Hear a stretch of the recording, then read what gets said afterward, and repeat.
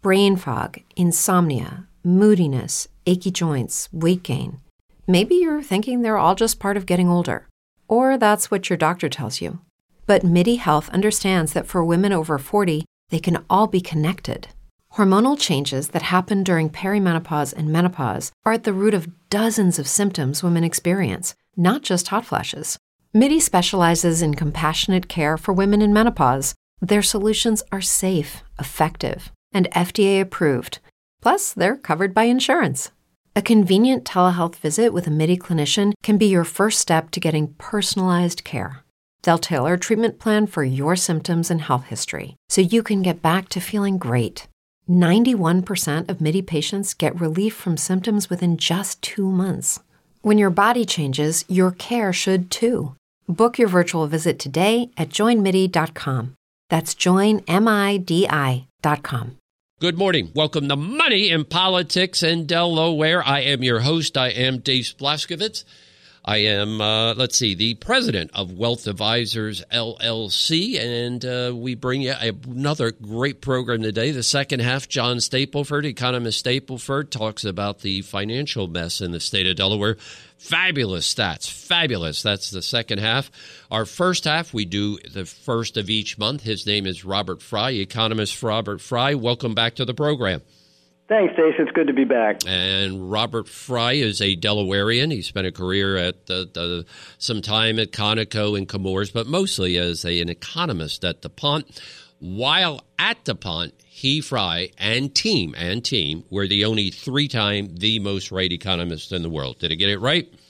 Yeah, pretty much. The DuPont Economist's Office is the only three-time winner of the Lawrence Klein Award for blue chip forecasting accuracy, and I was a part of that office for most of my career at DuPont, probably 25 years in total. Okay, and you retired, and now you oversee, run Robert Fry Economics, LLC, and he joins us as a way to market his business the first of each month. So with that said, Robert, we always get first-time listeners 30 seconds about you and 30 seconds about Robert Fry Robert Fry Economics, LLC. Wow.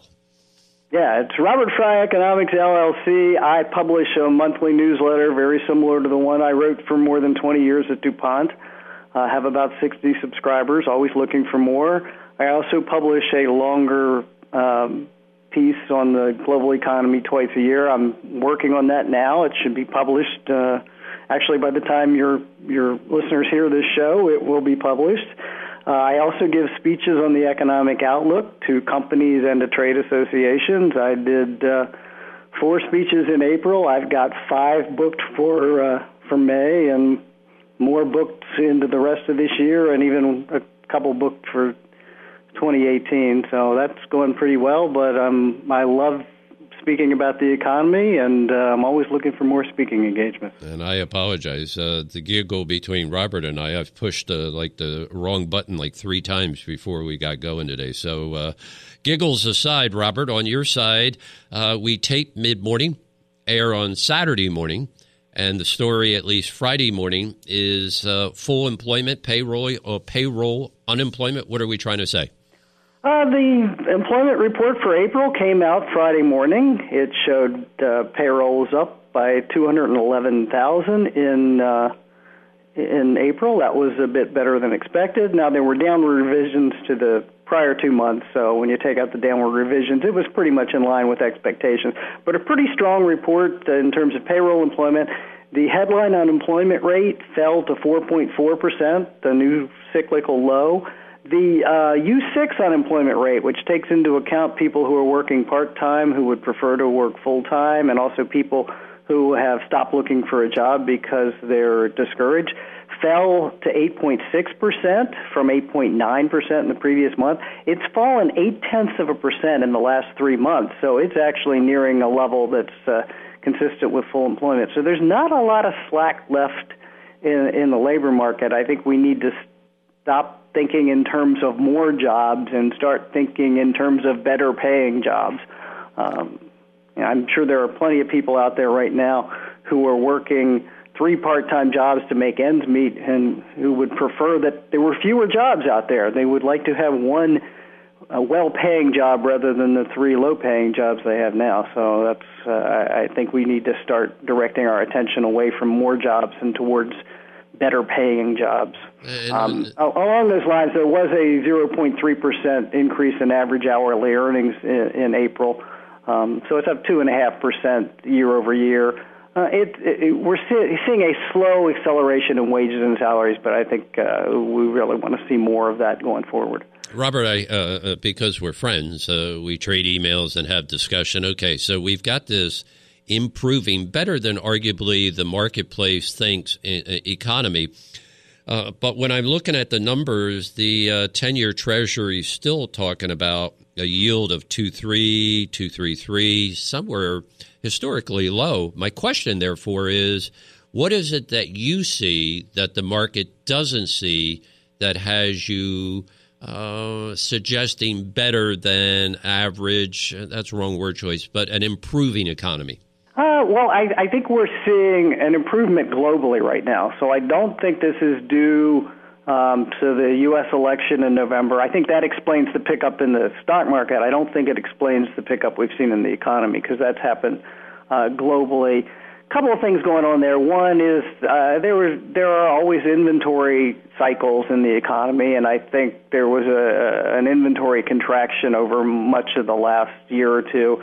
That's sort of running its course, so I think you're starting to see some accumulation of inventories, maybe too much in China, but starting to see some inventory accumulation or rebuilding. We've also had, over the last 25 quarters, pretty much the worst increase in productivity that we've ever seen. The productivity growth has been at a 0.5% annual rate for 25 quarters. The only 25-quarter period that was worse than that was the period that ended in the second quarter of 1982, and that included 2 recessions. Well, the thing that both of those periods have in common is very high oil prices. Now, they're not high right now, but from February 2010 through August of 2014, they averaged over $110 a barrel. And I think we've paid the price for that. The more political economists, and certainly the politicians, always want to blame the other party's bad policies for the slow economic growth and slow productivity growth. But I really think the 800-pound gorilla in the room right now is high oil prices. And if prices stay down, and I believe they will, I think we're going to get a reversion to trend in terms of productivity growth, and that's going to give us better growth. Also, if you look back at what's happened in the past, when you think you're at full employment and you think growth has to slow down, we get about 10 quarters of good growth. It happened in the late 80s in the Reagan administration. It happened in the late 90s in the Clinton administration. I think it could happen now. I think we could get some better growth. So I'm relatively optimistic short to medium term. And you and I were involved in the first ever Delaware China Economic Roundtable yesterday. Compliments to host Dennis O'Brien. I moderated. You were a panel member, and you addressed our group regarding primarily productivity. How about sharing those thoughts with the audience? Well, this goes back to productivity. The common measure of that in the U.S. is real output per hour worked in the non-farm business sector, and that's what I was talking about when I said we've had the worst 25-quarter period of productivity growth since 1982. We've only had one period that was that weak. But I think we're going to see a pickup. We didn't see it in the first quarter. Productivity was down 0.6% in the first quarter. But I think going forward with oil prices staying down, we should get better growth. And if we get better policies, then I think we even see more of a pickup. And on your side, do you argue, you kind of use that term, I'm trying to remember your answer, but is it time to start using the term full employment? I think so. The U3 unemployment rate, the headline unemployment rate, the one that fell to 4.4%, has been consistent with full employment for the last year. The Congressional Budget Office estimate of the natural rate of unemployment, which is the most commonly used measure of full employment, is 4.7. So that says we're beyond full employment. Now, I prefer the U6 measure, the one that includes people working part-time who prefer to work full-time, and those that have not actively looked for a job within the last month because they're discouraged. So I think U6 is a better measure, but even that's getting pretty close to where it's been when we've been at full employment. So I don't think we got a lot more. I don't think we can push the unemployment rate down a whole lot further. We're getting pretty close to full employment. So going forward, to get more growth, you can't do it by employing more workers. You have to do it by getting more productivity, more output per worker. All right, I got to jump in. His name is Robert Fry Jr. Let's see if I can not flub it up here. Robert Fry Economics, LLC is the company. We're going to take a short break. Tax Plan is next. Stay with us. We will be right back.